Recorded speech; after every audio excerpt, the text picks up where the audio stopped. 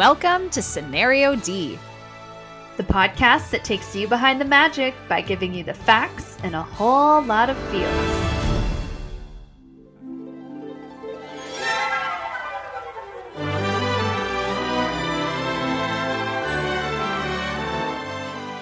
I'm Curbs.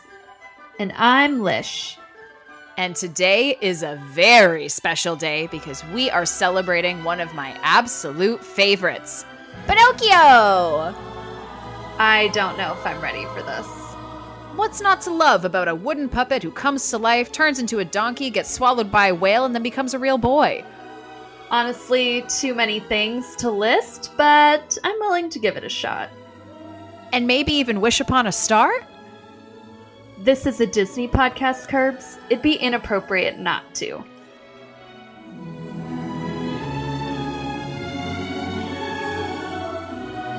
Okay, Lish, it is time. Not only for one of my favorite Disney movies, but also season 2. Welcome back. Here we are, bigger and better than ever. Yes. Can you believe that we made it here? I honestly felt like low-key nervous recording the intro, but then as soon as we started, I was like, oh, I've missed it. It's been a long time since we've done this. It was so great to get back into like the research components, forcing myself to watch a movie I didn't want to. Magical. Listen, if we're going to have to hear, me and the audience, if we're going to have to hear about how much you hate most of these movies all season, it's going to be a long haul for us and for you. I know. You know, I would like to acknowledge that you are entering a tough season, literally season, not like, season of life, but like a tough season of our show where you're going to have to watch a lot of movies I know you don't love, but I'm hoping that some of the stuff you learn, some of that magical behind the scenes goodness, at least will kind of compensate for how little you enjoy the movie. And I think that today's star has some of that goodness in it. For sure. And like I've always wanted to just watch everything in the Disney canon, like the Disney animated films at least. And it's just like there's some movies that are just so hard to like motivate myself to watch. So this is a good reason. I'm going to check some off the box that I either haven't seen or haven't seen in a long time and did not remember at all. Yeah. Did not remember, did not care for, did not ever want to revisit. This one, Pinocchio, is by far, as you know, one of my favorite Disney movies. And I have loved it since I was a child. I really have watched it so many times. I know. It's one of the first VHSs, Disney VHSs we had. I know it was my grandma's favorite, so maybe that's one of the reasons we owned it. I think she gave it to us, to be honest. I think like when it was re-released in 1992, she's like to my mom, like, you have a child, here you go. And then we that was one of the few we had. But I think Pinocchio is adorable. I think Jiminy Cricket is hilarious. I love Foul Fellow and Gideon. Like, I absolutely love them. Stromboli's funny. Oh, so creepy. I mean, okay, that's a matter of opinion. I know that we're going to get a lot of feels from both sides on this one. So maybe, you know what, before we get too ahead of ourselves with, feeling about the characters and the story, I feel like we need to set the stage. That's what we do so well here at Scenario D. We set the stage, set it up to knock it down. So why don't you tell us, Disney at the time, what was happening here? Well, this, as we know, is the second film to come out of Walt Disney Animation Studios. So Snow White had just happened. It was a huge success. And by second film, I mean second feature. So like they're of course doing like all the silly symphonies and like all of the shorts and all that kind of stuff. But to actually put all the time and energy that goes into a feature, this is the second time that they're doing that. And like Snow White was just such a huge undertaking that there's a lot of quotes from a lot of people that worked at the studio that is just like, it wasn't really on anyone who was working there's minds what was next, because you're just like working so hard, so many hours to like this huge big project, and then it's just like done, and then it's just kind of like, what's next? Of course that is something that is on someone like Walt's mind because he's Walt.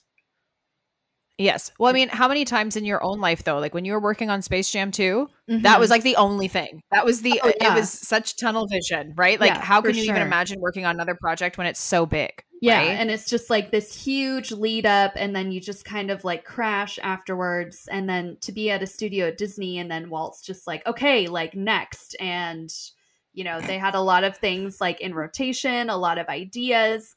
They had to grow the studio. So an announcement went out. I don't know if this was from Walt or like one of the executives at the studio at the time, but they basically announced they were going to do an animated feature a year, which they were not able Okay. to follow through on.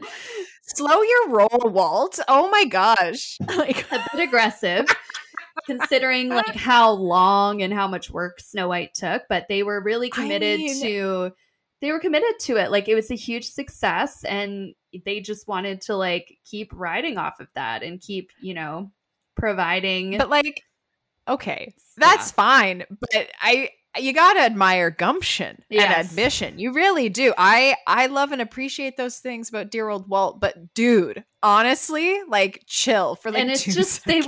they were just obviously not ready for something like that, right? Oh like my yes, gosh, they had done one successfully, but it's just like they weren't exactly like a well-oiled machine. There's still a lot of kinks to work out, like in terms of like hiring. So they were at about 600 people by the time Snow White wrapped, and they had to grow even from there. So it's like a massive studio. They needed more space, they needed more equipment. They ended up buying this 51-acre piece of land in Burbank and just kind of like continued to grow from there. I actually heard an interesting story about that studio. Do you want to hear it? I do. Tell me.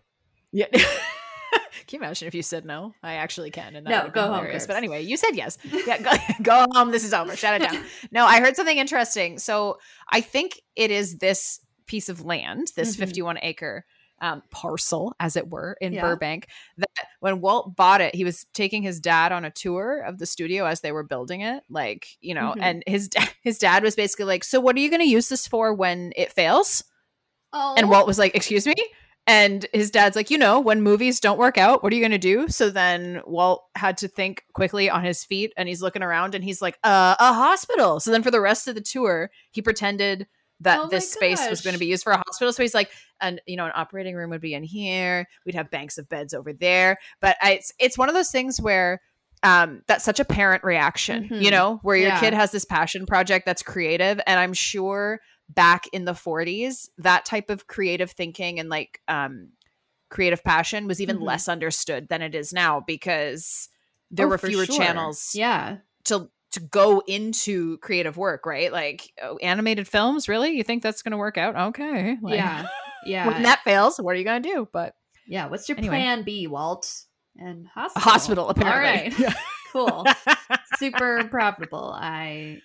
He'll probably be a doctor there. I don't know. Like, walk around in the coat, tell people what to do. Yeah. He probably would, which is scary. But anyway. It's a whole other thing. Yikes. They were planning to have Bambi be the next feature, and that was the one that was supposed to release in 38 or 39.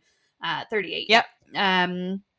And kind of looking at the story, Walt just felt like they weren't ready. It's also like they're going for a much more realistic animal feel with that one, which is just much more complex to animate.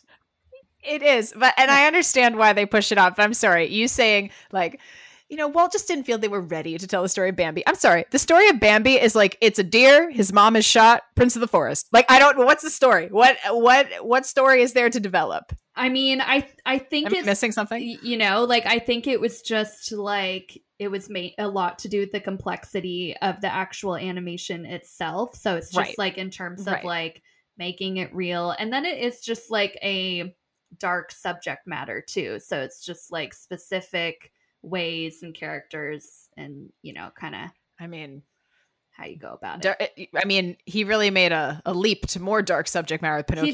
He did. But I mean, Pinocchio like won through as number 2 because they felt that it was a little bit more straightforward, and like what the the base subject matter that they were working with. Also, lended itself a little bit easier on the animation side because it's just, more people, like the puppets, like there's just a lot more, room for them to use creativity and not be like bound to just like a super realistic feel. Right. So yes. So that was the main reason why. Mm-hmm. I mean, Snow White is a fairy tale and it did so well. There's something to be said for that too, right? Like if he's looking at trying to put out an animated film a year, you want to, go where the demand is. The demand seems to be for the fairy tale. Let's try that again, because if it ain't broke, don't fix it. For sure. And then this also like gave them a way to kind of tell like a male character story. So to jump from like, try something a little bit different, a little bit darker, but still kind of staying in that same like fairy tale vein that did work out for them before. So I do understand it as a choice. I mean, well, we'll get into my feelings on the execution a little bit later. Oh gosh. I can't wait. Yeah, I'm sure. One thing I think was really great with the growth of the studio, I know if anyone's listened to the Snow White episode, we talked about how roles for women were super limited. Like women were not even allowed to apply for certain jobs. And they basically worked in the ink and paint department and as secretaries. So there was a lot of movement on this film because of the fast growth and development. There was a lot more openness, not as animators, but hiring women for roles outside of just ink and paint department and taking some of the talent that they had in that department and developing them into other things. So a few ladies that I want to mention, because I think they're not super well-known names, but they were really big trailblazers at the time. So we've got Bianca Majoli. I'm not exactly sure if I'm saying that right, but she was a native Italian, and this story, as I'm sure we'll discuss later, was an Italian story. So she was actually the one that did a fresh translation of it and adapted it with the animation medium in mind. So she kind of continued that influence that women had in the story department, as we did talk about in Snow White with Dorothy Ann Blank, and kind of, shout out to Dorothy. Yes, exactly. The OG. And so she kind of helped solidify like a female space in that, early development and storytelling part, which I think is, it's such a key aspect of how these stories are told and the point of views and perspectives in them. So I think it's great that they had her kind of take the charge on the like translation and the original like base for the story. Someone else that was a key player in the story department's name was Faith Ruckus. She was in the ink and paint department and she became a story artist on Pinocchio. So she was just like one of those people that we talked about that, started in ink and paint and was able to develop and grow at the studio. By 1939, there were nearly 400 women at Walt Disney Animation Studios, which is like huge. That's like a huge amount, a huge percentage. Well, because you said there were 600 people, right? There was over 600 people at this point. So 600 is, when Snow White ended. So they continued to grow. So they had probably brought on a couple hundred more people. So it's a lot easier to like bring people on to some of the like easier roles. Like you can bring people on as like an in-between animator, and then they kind of develop and grow as their career expands. And it's a lot easier to bring people on to the ink and paint department and move some of those talented people to, other departments and that kind of thing. So she was definitely someone, an example of someone that was able to grow and move on. And like I said, 400 women employed, and only 200 of them were in the ink and paint department, which means there's a lot that were, able to doing other things, into other parts of the filmmaking process, which is really cool. And then they're breaking in. They are. And the last one I want to mention for now is Marion Wiley Sturrett, because she was the first female background painter. So that was like another new department that women were not involved in Snow White. A very, again, like key department with setting the look and feel and all the colors and everything. So really cool to start to have women involved there. And I think the key here is that it really just takes one to kind of open the door and show that it's possible. And I think once, you know, the other men working there and everything are starting to see it, it becomes like more accepted. Other women are seeing other women in those roles, and then it starts to like grow and expand from there. So I think it's really great to see that they were able to make these strides from, you know, just Snow White over to the second feature with Pinocchio. Oh, 100%. Yeah. Yeah. Another key thing with this one is they're really, like I said with Snow White, it was kind of just like they were doing something brand new, and there was just this huge like hustle and like let's just like get this done. And now with the second one, they're really trying to settle into what are the processes, what are the verbiages that we're using, what is the new technology, and you're starting to like, especially with bringing on more and more people, you need to have certain things standardized. There needs to be a certain language with how people are communicating. And animation being like so young at this point, they're really just like creating that, which I think is like would have been a crazy thing to be a part of. Like I've worked at studios where it's like they're just, the studio is breaking into animation, and there's so many things that have to be like ironed out and like, you know, on the technical side figured out. Like I can't imagine being a part of like animation at its start. Like there's just so much on these people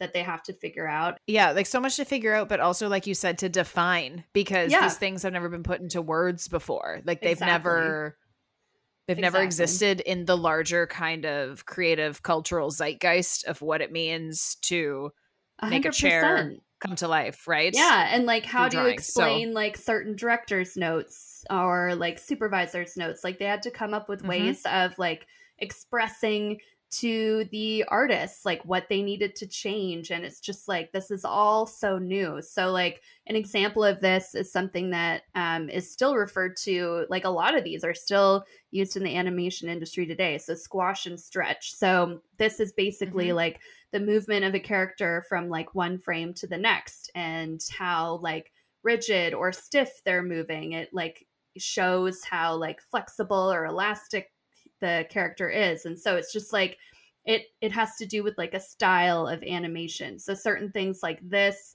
that they came up with these words and these terms, and that's how they were actually able to communicate effectively with such a massive team of people that are a lot of them brand new to working on these.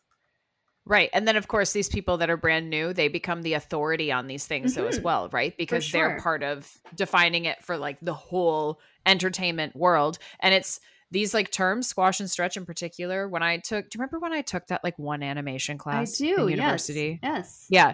And I had to actually like animate. I animated a ball like going downstairs, and my prof was talking about Nicholas Stedman. Shout out, buddy.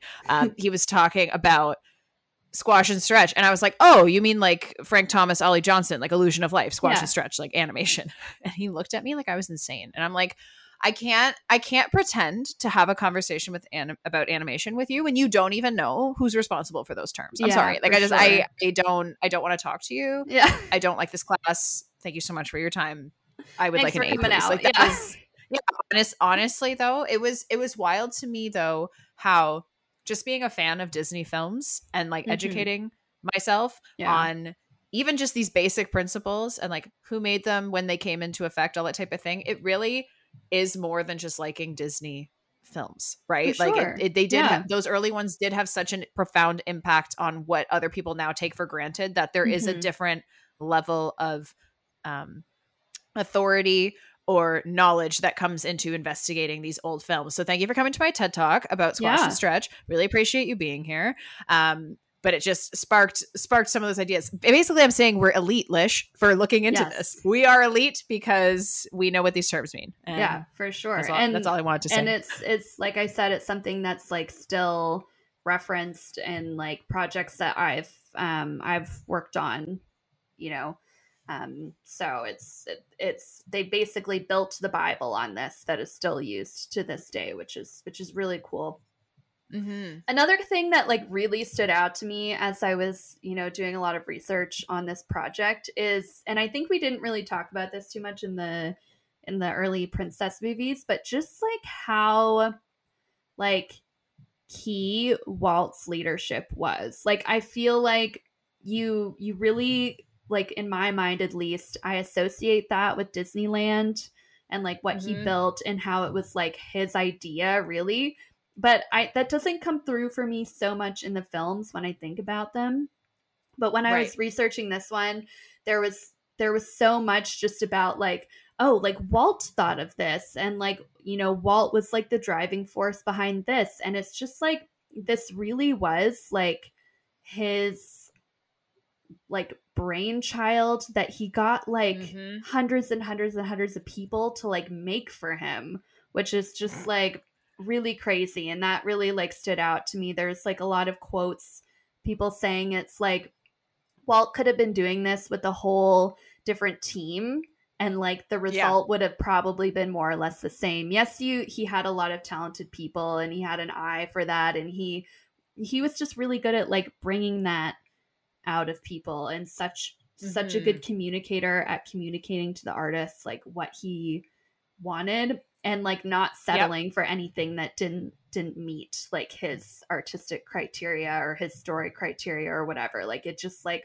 everything like had to be the best. So that was just really cool, and that was a huge standout to me in everything that I was researching for this movie. It was just like all about Walt and his vision. And I feel like even all about Walt, but also the people he chose to work with. I don't know. I think that maybe that's one of the reasons too. I'm going to spend this whole episode trying to articulate why I love Pinocchio so much. I think it's that knowledge and knowing that the people who worked on it, like I feel like this film was crafted more than it was made, if that makes sense. Like, because there was so much care and there was so much love from the people making it. Like it was important and special to all of them. It wasn't just another movie.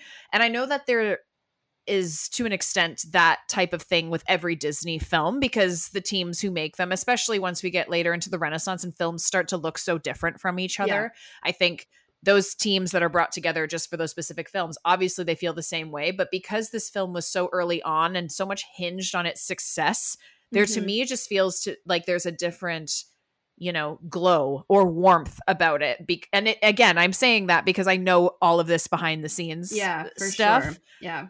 But I think that's part of what makes now my childhood nostalgia of enjoying the film. It makes it that much stronger because I have all this other kind of like, well, they loved it so much. Like I would also love to love it that much, Yeah. No, I totally get it. And like there, as much as I don't love it, I can like sense that magic behind it in the same way, even if it, isn't a movie that warms my heart so much as creeps me out. But it creeps, not warms. Well, but you heard it first. I definitely get what you mean, and I can definitely still like sense the crafting, as you say, with all the behind the scenes. The one part of this movie that I did not hate was Jiminy Cricket. So to me, he was just like a standout, really from like the beginning of the movie, and I was like, oh, this isn't so bad, and then it got weird. But I think that was super crucial to have him kind of be the like narrating role in this film, and kind of just like starting us off and taking us through it. And I did also read that was another thing that like Walt kind of came up with, and he was really the driving force behind the role that this character played in the film. And to me, like, he was just like by far the best part of the movie, and just like was super enjoyable to watch. And I don't know, really the only part that was like palatable for me. Oh my goodness. That's such a harsh statement. Palatable? Like, come on. That feels a touch melodramatic. Whatever. You have your experience. I have mine. That's fine. But I will agree with you that Jiminy Cricket slaps. He's the best. He is by far my favorite character. He's great. Movie. He is, yeah. I agree. And he's hilarious. Yeah. One of Walt's 9 old men was the, designer, creator, and supervising animator of Jiminy Cricket.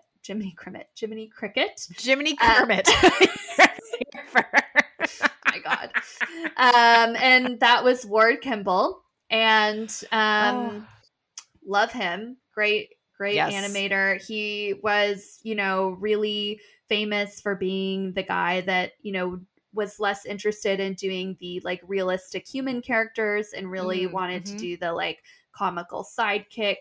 And, he's done a lot of that throughout his career at Disney. He had always dreams of becoming an artist growing up. And that was just like always something really on his heart, despite his like parents discouraging him otherwise. And in the 1930s, he was just very desperate for work. So he ended up getting a job at Disney, which he thought would just be like a stepping stone to his art career. But obviously ended up, spending a lot of his career there.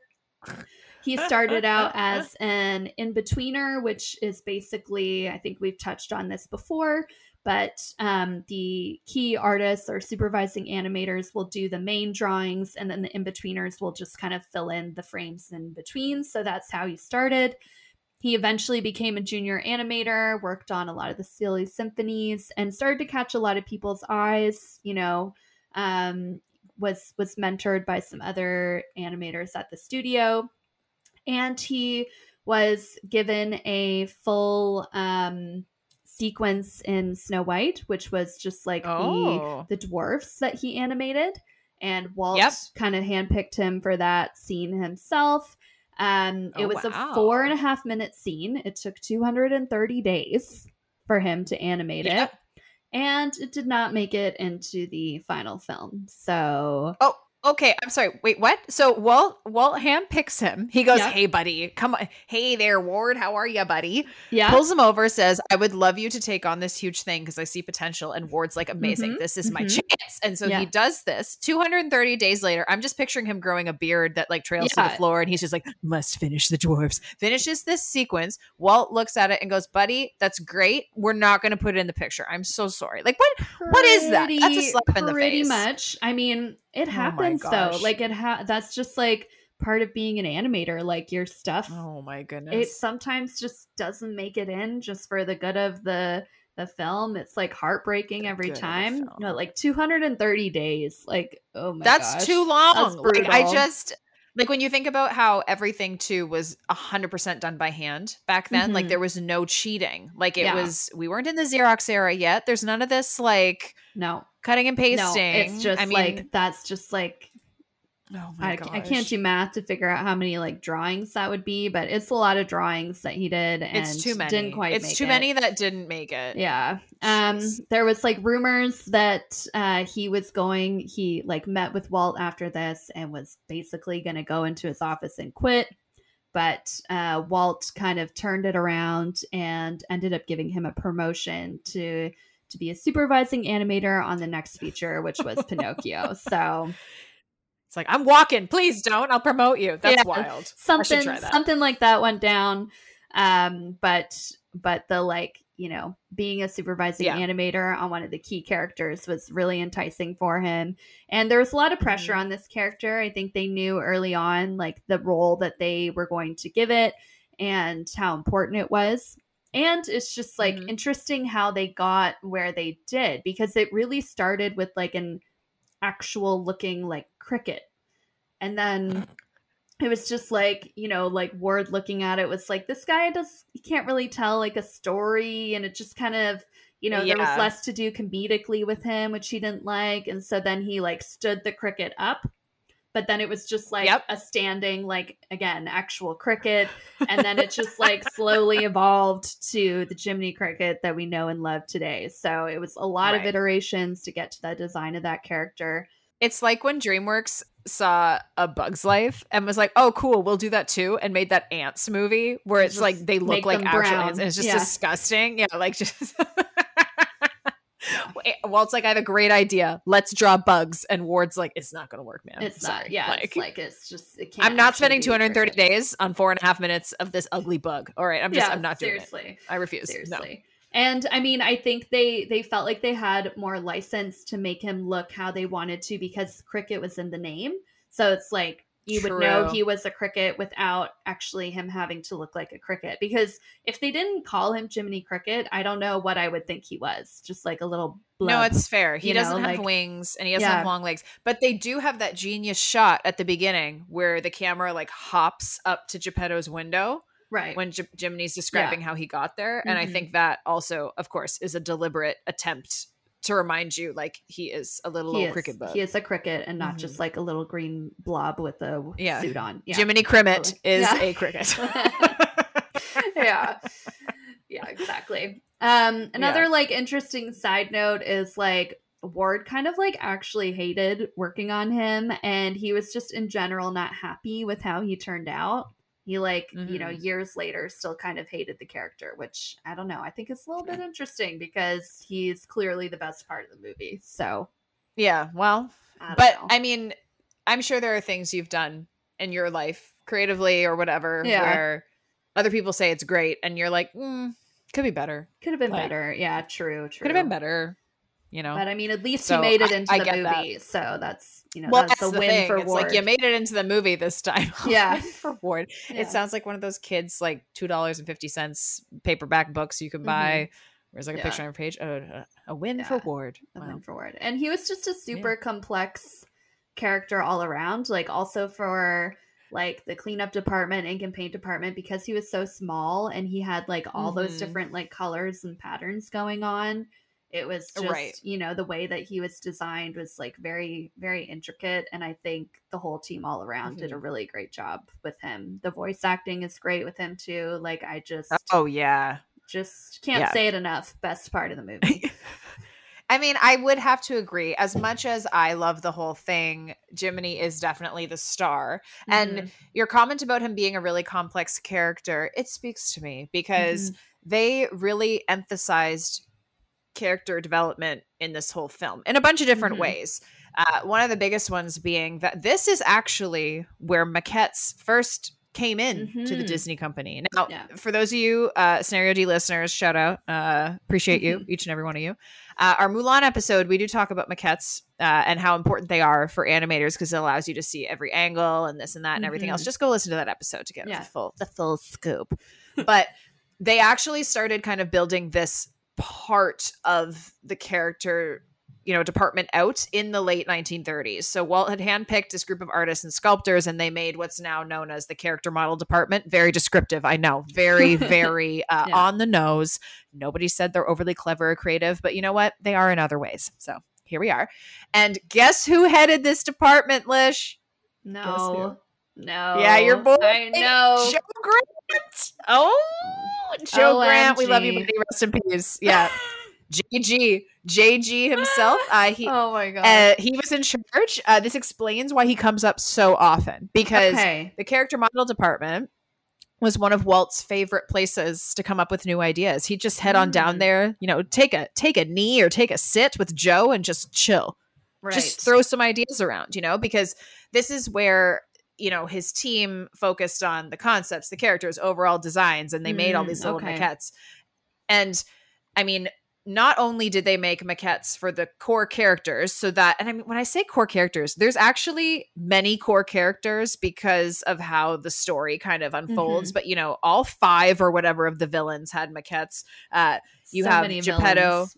I know. You've got Geppetto, you got Cleo, you got Figaro, you got the Blue Fairy, you got everybody. And then they also made maquettes of other important objects in the film, like Stromboli's wagon, all those cuckoo clocks. Most of them had a maquette because that scene to animate Geppetto's workshop with everything moving on its own.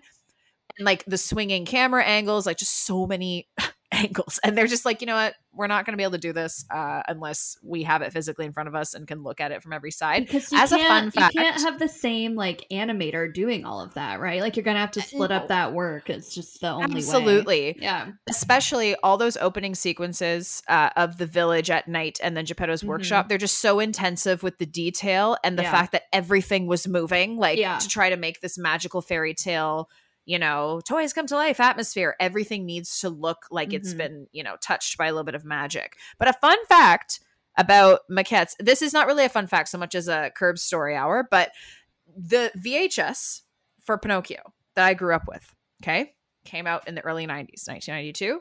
There is a commercial on it for Nightmare Before Christmas. Now, how is this relevant? Why is this interesting? Let me explain. That film, of course, is Tim Burton's masterpiece, and it is made with nothing but maquettes. I think it's fascinating that this Disney film that is so maquette heavy relied so much on that kind of, you know, to some maybe simplistic or archaic technology, then also was advertising, you know, a film for 50 years later that is also using still that method for bringing characters and stuff to life. Yeah.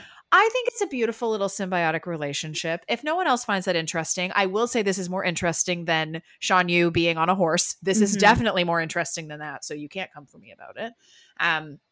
But in general, all this to say, between Joe Grant and the character model department and Walt being obsessed with being in there and all this type of thing, there was just so much more emphasis on the characters' personalities in this movie. Even when you look at Snow White was like a bland pancake. Honestly, she just really didn't have that much going on. We talked about how the dwarves had unique personalities, but they were still quite rigid. Like, Bashful only blushed. Like, you know what I mean? Like, that was, we're given like a word, right? It didn't go too far beyond that. Yeah, really. They really stayed in their lanes. Yeah. There was no deviation from, like you said, that one word or that one defining characteristic. And they also were core characters. But in Pinocchio, you see that every character, regardless of how often they're on screen or how much dialogue they have or how involved they are in the story, you kind of get a sense that they're all completely different, right? Like Figaro is a lot of people's favorite because he's super just like unimpressed with everything. You get the sense that Cleo's a flirt, even though she's a fish who doesn't talk. Like, there was just, they really wanted to make sure that everybody was distinct. And a lot of that is through more subdued, you know, gestures or actions, so that the audience, especially in those opening scenes, all they have to focus on is getting to know these characters. Yeah. Through how they interact with their environments, which they did so well. And of course, a lot of that focus is on Pinocchio, but he was one of the biggest problems because in the original story, he's the worst. Like, he's not at all likable. No. Like, he literally kills Jiminy in the first like 3 pages of the original story. Did I laugh? I did. I did laugh out loud because the version I read had hilarious illustrations, and I was like, what am I reading right now? Like, I was so taken aback. But he's not overly likable in the original story. And then on top of that, animators are like, should we be treating him like a puppet or like a boy? Right. Like how is he supposed to get animated? And it's almost like they panicked and just said, both. But why have one when you can have 2? So he's kind of both. And I mean, I do think he was successful. I think they leaned more to the small boy side, and they did that by really limiting and reducing his dialogue to being that adorable. Why? He's just always asking like why and why not. I gotta say it like creeped me out like at the end when he was just like all of a sudden a boy, because like I'd never seen that Pinocchio, and I was like why does he look so weird? And then I was like, oh, now he's a real boy. I get it. Okay. Why does this puppet look so strange all of a sudden? I don't like him as a real boy. Geppetto's like, you are a real boy. And I'm like, I can make him a puppet again. You know what I mean? Like, let's go back. It's like when Rapunzel's hair gets cut off and everyone's like, make her blonde. Like, it's that same type of thing for me. Thankfully, he's only a human boy for like 2 minutes. Yeah. You know? Not even. We don't have to look at that. Yeah. I mean, if I had seen him that way first, I'd probably think he's cute, but yeah, it was a little like off-putting to all of it's a little jarring. But, it's a little jarring. I was just like glad that the donkey ears and tail were gone. Oh my gosh. Man, we're going to talk about those donkey ears because that's a wild part of the story. But they took this more little boy approach. They really reduced his dialogue, and like everything for him needed to be a new experience, right? Because he's literally wood that's come to life. So the fact that he sticks his finger in the fire and he thinks it's exciting, even though Geppetto's like, oh crap, like you're burning, like that's a problem. So can I ask, like, so you said you think it was successful. Like, do you think that Pinocchio, the character, is likable? Like, do you like him? I do like him. Yeah. Like, not but it's just largely because movie, he's like, cute. You like the character.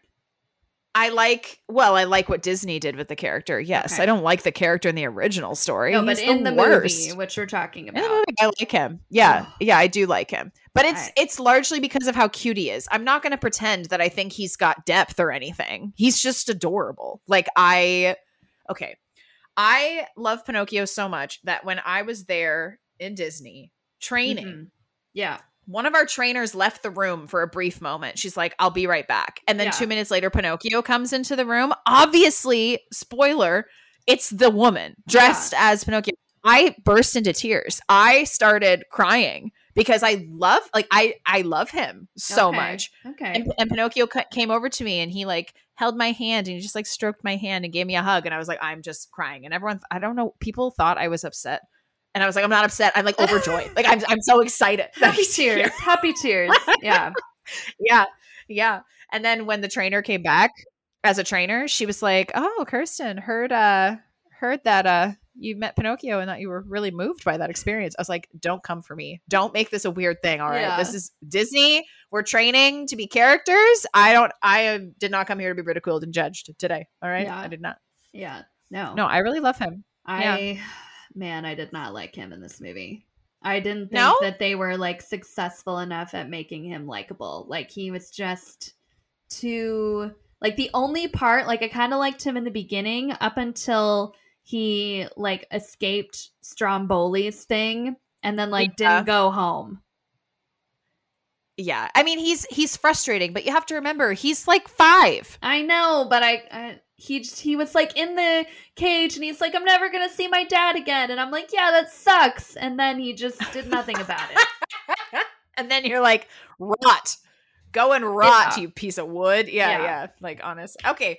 I mean, okay, let's talk about the story for a second because this is where the whole crux, the whole problem, right? Mm-hmm. This is the big dilemma. Yeah. The original story required extensive adaptation to make it suitable for what Disney wanted to do on the silver screen. This original story, like you mentioned earlier, an Italian story.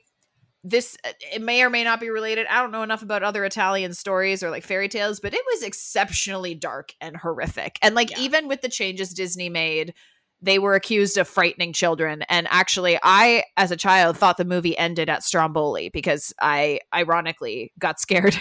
My mom would turn it off. So I loved what I saw, but thought Stromboli was terrifying. And then you make it to the coachman and you're like, is this man a pedophile and a child murderer and a whatever? Like, what's happening? Yeah, that was where I really was like, oh, this is not okay. And no, it's not okay. No, you're right. But can I please, I'm going to read you now 5 things that Disney changed. Okay. And you're going to be like, how could this possibly get worse? I'm about to tell you. So, change 1. Geppetto isn't arrested for child abuse. Nice. Love that. Good change. Change 2. Pinocchio isn't hanged by an assassin at any point in the Disney adaptation. Oh, yeah. Oh, yeah. That happens. Okay. He's a puppet, of course. So the assassin thinks that he's hanging a child, which is also disturbing. But he's a puppet. But because so he's a puppet, he survives. Okay. He just hangs there for a while. And then I can't remember how he gets down, but like it ain't pretty. 3. Pinocchio doesn't burn his feet off while he's sleeping because his feet get like in a fire. You know, he's like sleeping near a fire and he burns his feet off. Yeah. Yep. 4. But you're going to hate this. Pinocchio's dead donkey flesh isn't eaten by fish. So his donkey parts, they like die and fall off and get eaten by fish. That's disgusting. At least they finally fall off. I could have done with the donkey parts falling off because they were just, he had those ears I think they for fall way off. too long. Either way, do I want to watch a fish eat dead donkey parts? No, I do not. And then finally, the Blue Fairy used to be a shapeshifter in the original story, and her first appearance was as a corpse. So we have some tough stuff to work with here. Yeah. It's just a little bit like, why this story? I mean, I know all the fairy tales like that they made like had a dark, well, this is why I'm saying like, but it's just like, why this? Maybe we need to read up on like Italian folk tales or whatever, because maybe there's other ones like it. Like I gotta be honest, I would love it if this was a one-off. Like if Carlo Collodi was like, I'm going in on children's horror. Yeah. Like maybe this story wasn't originally written for children. Like I don't know. Mm-hmm. I do know that when I was in Germany, I found what I thought was a graphic novel version of Pinocchio. Turns out it was like pseudo porn. It was weird. But this is what I'm saying. This is Pinocchio spurs people to think of really inappropriate, weird things. It's a horrific story. And like even with Disney changing the ending to be one that's happy, because it is ultimately still a happy ending, it's still super dark. Like I said, there's like so many villains, so many people that are out to get him. Yeah. Like there's literally 5, I think. So wait, we've got Stromboli, the coachman, Honest John, aka Falafello, the fox, Gideon, and Monstro. That's 5. And I know this is what contributes to what you call the Jungle Book problem, which is it's a movie that has a lot of different kind of episodes or chapters. It's not really a clear flowing narrative. And these, as we were preparing for this, I just started thinking, the villains kind of mark each of these chapters. And like they're kind of, it's a different one. Villain is like worse than the one before it. It's just like, this can't get worse. We went there. Like, okay, we're turning kids into donkeys now. The coachman is the worst. Like Monstro is last, but he's not the worst. He just doesn't want to sneeze. Like he's just bummed that he's sneezing. He was like going after them pretty aggro at the end. Like I was like, whales wouldn't do this. I'm like, this is a particularly mean whale. Killer whales would. My sister and I had the same conversation. I was like, he is not a killer whale. So like, this is not how this whale would behave. He was like going for them. Yeah. He wanted them in the belly. So he wasn't. He was not pretty.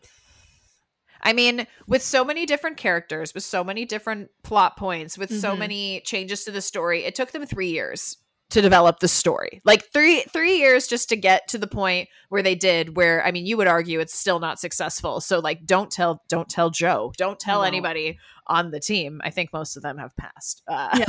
But it's just Pinocchio is the absolute worst in the original. Their adaptation did what it could, but that still doesn't change that visually. I think you can agree with me that this film is exciting to watch from a visual standpoint. It's a smorgasbord of exciting animated sequences. Like there's so many different settings that are things you haven't seen before. Like Pleasure Island, while terrifying, is also like, as a kid, I was like, I want to go there. And my mom's like, no way. If that was a real place, you're not going. But before it got scary, my face was just like, my eyes popped out of my head there for a second. No, I know, but you don't want to go there.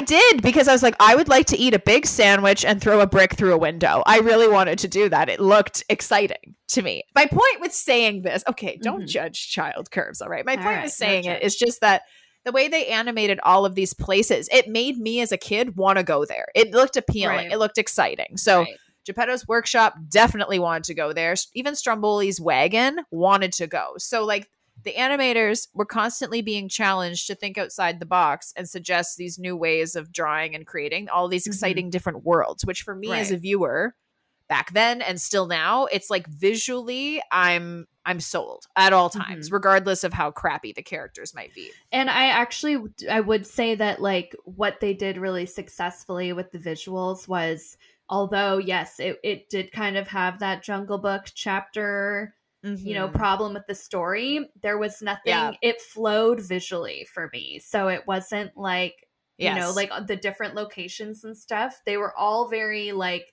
they had a lot of like brown and like the dark blues and like all of that. So like there was a visual flow between all of the different like locations and villains and all that kind of thing. So It was very cohesive. And I mean, with the score underneath it as well, that helps too, because all the music, there's really only like 2 songs if we're going by like what can you sing along to, which are both Jiminy songs, and they're pretty close together. Like Give a Little Whistle, which I love. I love that sequence. It's and cute, When You Wish Upon a Star. The score was super elaborate. It's layered. It's very evocative of a fantastical time and place. And this is because, of course, Walt is still leaning into the full potential of sound films, right? Like he has his Mickey and Minnie shorts. He's got the Silly Symphonies. He did Snow White. Now he wanted to like ramp it up a little bit. And I mean, both Give a Little Whistle and When You Wish Upon a Star, in my opinion, are 2 of the most iconic Disney songs. Give a Little Whistle because it's one of those just like fun moments of music in a movie. It's the first chance that we really get for that. And then When You Wish Upon a Star, of course, is like the Disney song. It like is. The, like, yeah, 100%. It's probably the most like iconic thing to come out of the film for sure. Absolutely. And it's made such a lasting impact on Disney as a brand and as an experience. It's so much. And like the fact that it opens and closes the film, gorgeous. And fun fact as well, it curbs his fun facts. This is the first time that the phrase original soundtrack was used to refer to a commercially available movie recording. Oh, Pinocchio was the first. I know. Nice. And they earned themselves the Academy Award for Best Original Song for When You Wish Upon a Star, and then Best Original Score as well, which I think is well deserved. The score is beautiful. It's not, I wouldn't say it's timeless. Like something like Cinderella is more timeless to me because of the instrumentation they used and like how it's structured. But Pinocchio's score is extremely effective at telling an oral story. Like I think it definitely takes you to the film in a way that is 100% effective. It definitely does. But like one thing I will say about When You Wish Upon a Star is like that to me is like has transcended the movie to be just like part of the like Disney anthem in a similar way that the character of Cinderella has. Like it's just like, you know, it's very Disney World associated. Like me not being someone that ever watches this movie or listens to the soundtrack, like I love that song. And you know, don't even associate it with Pinocchio, to be honest. And I think that's probably the case for a lot of people.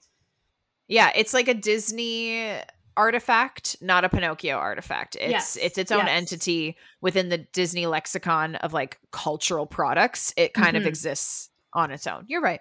1000%. Yeah. One of the like tech things that was a huge standout for me, reading about it, is like I said, they had to take like huge strides from Snow White, and like you could see it. I'm like always on the lookout for like the multiplane camera in like these like earlier movies. I'm just like, you know, like the layering and like the distance that they're able to create is just like still so breakthrough. One of the like brand new things for this movie was actually the like special effects department, which I had no idea was something that actually went back this far. Because when you think of special effects, like I think of like a Marvel movie kind of thing, like explosions and like all that, you know, stuff. But it's just like a lot of the like simplicities of its foundations came from this film. They originally referred to it as the airbrush department, and it was its first like lead of that department was also a woman. So another like trend in this film, which is really cool. And her name was Barbara Worth Baldwin. She was like one of the first like female division heads at Disney. She had 25 people reporting to her, and a lot of the men working there apparently took issue with her having the role. But she kind of says that she didn't really pay attention to it and referred to it as kind of silly that anyone had an issue with it. So bless Barbara. I feel like we could have been friends. So sweet Babs, she was really like the closest thing to a female animator at this point in the company. And she picked her team largely from the ink and paint department. And, you know, a lot of females, some men, and they trained along with the animation team. So this was the first like start of like integrating like women into that team. So that was really cool. Right. This technology was originally developed in the 1890s, and it was used in Deco and Impressionist movements in art. And basically by the 1930s, it was just like a standard like photo retouching tool that, you know, a lot of people would have access to. So this team worked directly on the celluloids. They would create clouds, rain, like any of the like twinkling of stars or like the fairy, you know, stuff like that. That was all this team. Anything to do with like the fishbowl and like that effect. A lot of the like under the sea stuff. There's like endless things that they did in this film. So it's just like really cool to like have those extra touches that like weren't really a part of Snow White. Like that to me was like one of the biggest things that was just like a step up, that they really like upped their game on this one. And that was this team. Like random fun fact for my left-handed father is like they had to make a special airbrush because one of the ladies was left-handed and she would smear the painting if they didn't make this like specific thing for her to use. Bless. So yeah. Shout out Eric. That's for you. Shout out. And for my mom actually. Also left-handed. There you go. Yes, yeah. Southpaws.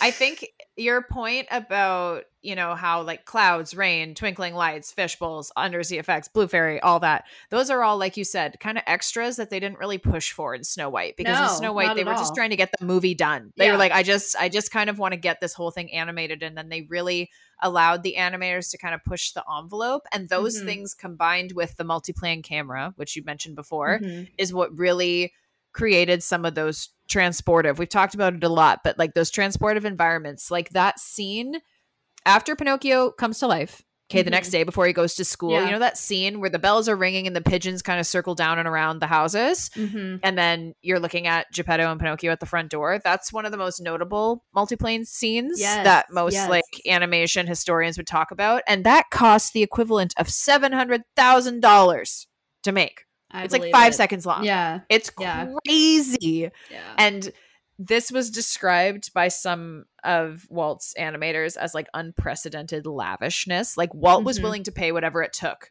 to achieve what he wanted, right? He did not care. But at the same time, he was also happy to find creative solutions to those simple problems. So like airbrushing is not complicated and it's not overly expensive per se, but it's effective, and they did that in a lot of places. And then what I thought was interesting about the tech on this film too is they used this thing called photostats. Have you heard of this?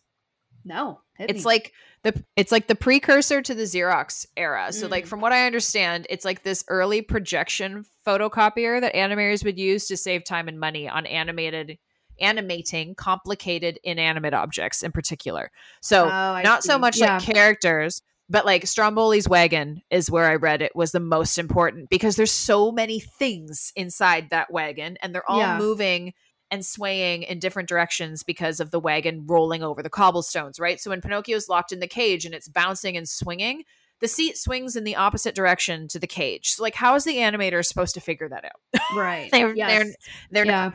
So what they did is that, you know, they made a maquette of it, half-size model that they made, filmed, and then traced with these photostats.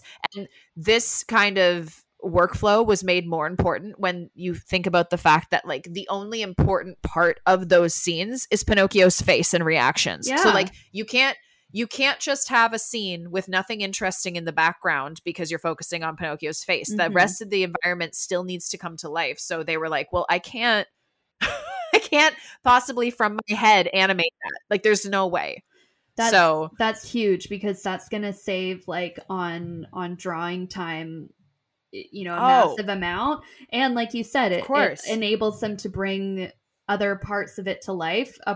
The only other option is to like draw it frame by frame or make it part of the background painting. And I could see why like neither of those would either create the look that they wanted or be like, you know, something feasible to do on this project. Would just take way too long. Of course. And I'm sure Walt was pushing too for everything that could be done to be done. So it's like, all right, well, if we're saying that this wagon is rocking and rolling down the street. I want it to be rocking and rolling. I don't want it to be a still background that all moves at the same time, because that's not realistic. And as much as they were trying to work with that gray area between being hyper realistic and being fantastical, you still want to hit that sweet spot, right? Yeah. So they put all this work into the film. They put all this money in. It takes them years to develop the story. They finally get there. Jiminy's on board. Ward's on board. You know, Walt himself is just like, "Hey, let's go. Let's release it." And then World War II. Oops. Yeah. To say that the world wasn't in the mood would be almost offensive. It's too big of an understatement. It's like trying to release a movie and then COVID happens. It's my life. I know. Do you know how long I had to look at the same poster from the Expressway driving past the Galaxy Cinemas at Conestoga Mall? The same poster for that like Jeremy Camp movie. If you remember who Jeremy Camp is, they made some like Hallmark Jennifer Garner style faith-based movie that the poster was up for almost a full year. And I was like, this is the saddest thing I've ever seen. Very upsetting. Like, just change it, please. And that would have been the equivalent. Not that Pinocchio is a Jennifer Garner faith-based movie in the 40s. In the 40s. Catch and release, hashtag. But Pinocchio was finally released in February of 1940, and this was only 5 months after World War II broke out in Europe. And as a result, their distributor, which is RKO Radio, they were prevented from distributing the film right away. And this caused Disney to take $1 million of loss, which was about 40% of the cost to make it. So they really just kind of threw almost 50% of the cost in the garbage. And we're like, cool, love that for me. And then when they actually were able to distribute the film, of course, like I said, people are a little bummed out that it's World War II. And the story is already a bit darker. It's not what you want to see. No, if Cinderella had come out, it would have been a different story. Yes. Even if Snow White had come out, very different story. It's 100% escapism. Like, this film's themes are like heroism and temptation. They're really heavy. Yeah. It's not easily accessible. Like I said, if I was scared of Stromboli, so were many other children. Like, it just is not, it's just not quite what people were looking for. So when critics finally saw it, they liked it, but it was not a box office success. And then even when it was re-released in 1992, like the VHS that is so beloved to me and that I've described, it did much better commercially, but it's still like, it didn't do so hot. I think it was like it was the first one that they released also, like the first VHS. It's possible. Yeah, I wouldn't be surprised. Can I ask, like, do you think that this movie is for kids? Like, that was something that was like on my mind while watching it. Like, it's kind of confusing as to whether or not it's for kids or adults, and I couldn't really like place it. And I think to me that's like the main problem with it is I don't know that the audience was necessarily established. Yeah, I think that's a great point. I mean, I enjoyed it as a child, but I wasn't paying attention to the story. I liked the colors. I thought Pinocchio was cute. I thought that Jiminy was funny. I wasn't paying attention to the content. I was only looking at it as a visual experience, which is why Stromboli was scary. And that's when the experience ended for me, because I was frightened, right? Like, well, like, it's true. When I consider watching this movie now as an adult, I definitely think that the themes are more adult than for kids. I don't think that a child can grasp the concept of temptation and what's really being asked of Pinocchio and like what he's going through. And the reality is too that the scale of the issues he's dealing with is way bigger than what the average child is going to deal with. Like, yeah, I felt like if those were like smaller, like they went so big on those, if they had just made them you know, like smaller things, this could have been like a really cute story, but they just went, the stakes were just too high. Like, they were really high. Too weird. I wonder, I think though, based on everything we've learned about this film, it was really about the final visual product. Like, and that's actually one of the things that I would say is part of the biggest impact of this film. Like, it defined animation as an art form. That was Walt's goal, I think, more than anything. So he was like, you know, buck the story, as my Aunt Ellie would say. She says, buck the odds. But like, who knows what that means? But I think the visual presentation of the story is what mattered. The story itself, like, you know, they struggled for 3 years to get it to a point only like that was salvageable. I think only because Walt knew visually this is going to kill. Like, this is going to be, I want to see this come to life because I want to prove that we can do it. I don't think he thought it was the best story. That's why it took so long for them to get it to this point. I don't know, because like that's something that's always been important to him, though. I know, but I don't know. Even when you were talking, I was like, Walt, slow your roll, you greedy Gus. Like, he just really, I think the success of Snow White, if I was Walt Disney in the late 30s and I had the success of Snow White, it would be very hard for me not to want to bite off an incredibly ambitious project as my second one, because you got that wind beneath your sails. You feel buoyed. You're like, I did it once, I can do it again. And I'm sure he saw this story that was not for kids or like not for film as a challenge. But I think as he opened that Pandora's box of a challenge, he discovered that visually, that's the real challenge. And that's, I think, what he focused on. Because everything we talked about of what he loved about like making this film was all the visual stuff and the technology. It was not the story. Snow White, he cared about the dwarfs and he cared about, you know, how people would see her and this and that. I think he was less involved based on what we've learned. I was not there, but based on what we learned and I've talked about today, I think he was less involved, still involved, but less involved, and as a result, less invested in that piece of the overall film. So, I mean, that's fair. That would have been happening like while Snow White was still going on. So yeah, you know, that does make sense to me. I also, I don't know. I also, animation was still super new in this like feature form. So they're still kind of figuring out what makes a good feature animated film and like what doesn't, what stories work, like what can we tell, how dark can we go, you know, with this like new medium.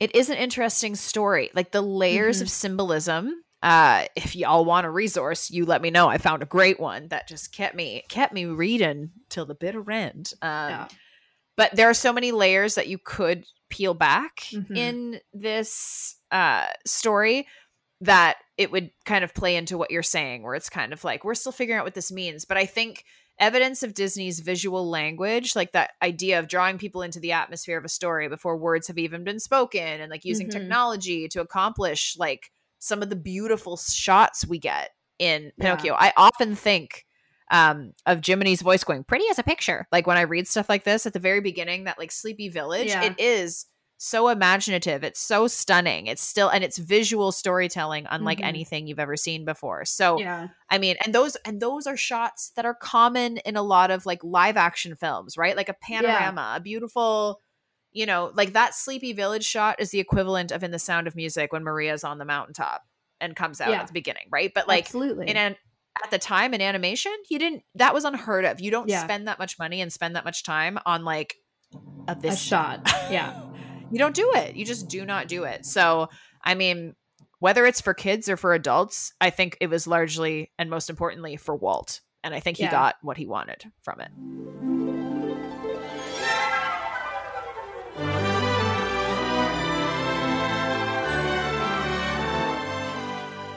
All right, so I didn't address how racist, sexist, and politically incorrect this film is, even though that's literally my one job as a co-host on this podcast. So I'm going to amend that now. That is my apology for this episode, that I just didn't do my job. And we literally finished recording it, and I thought to myself, you skipped a whole big mess of problems. Like, just because you love Pinocchio doesn't mean you can't talk about how horrifying it is. So I want to start off by saying that shockingly, Pinocchio is not part of Disney Plus's cultural warnings. We're warned that there's tobacco usage, and apparently, based on what I've read, a lot of the reason that is even a warning these days, just for interest's sake, is simply because the increase of teenage vaping and stuff like that has been really big in the past few years, so Disney doesn't want to contribute to that problem.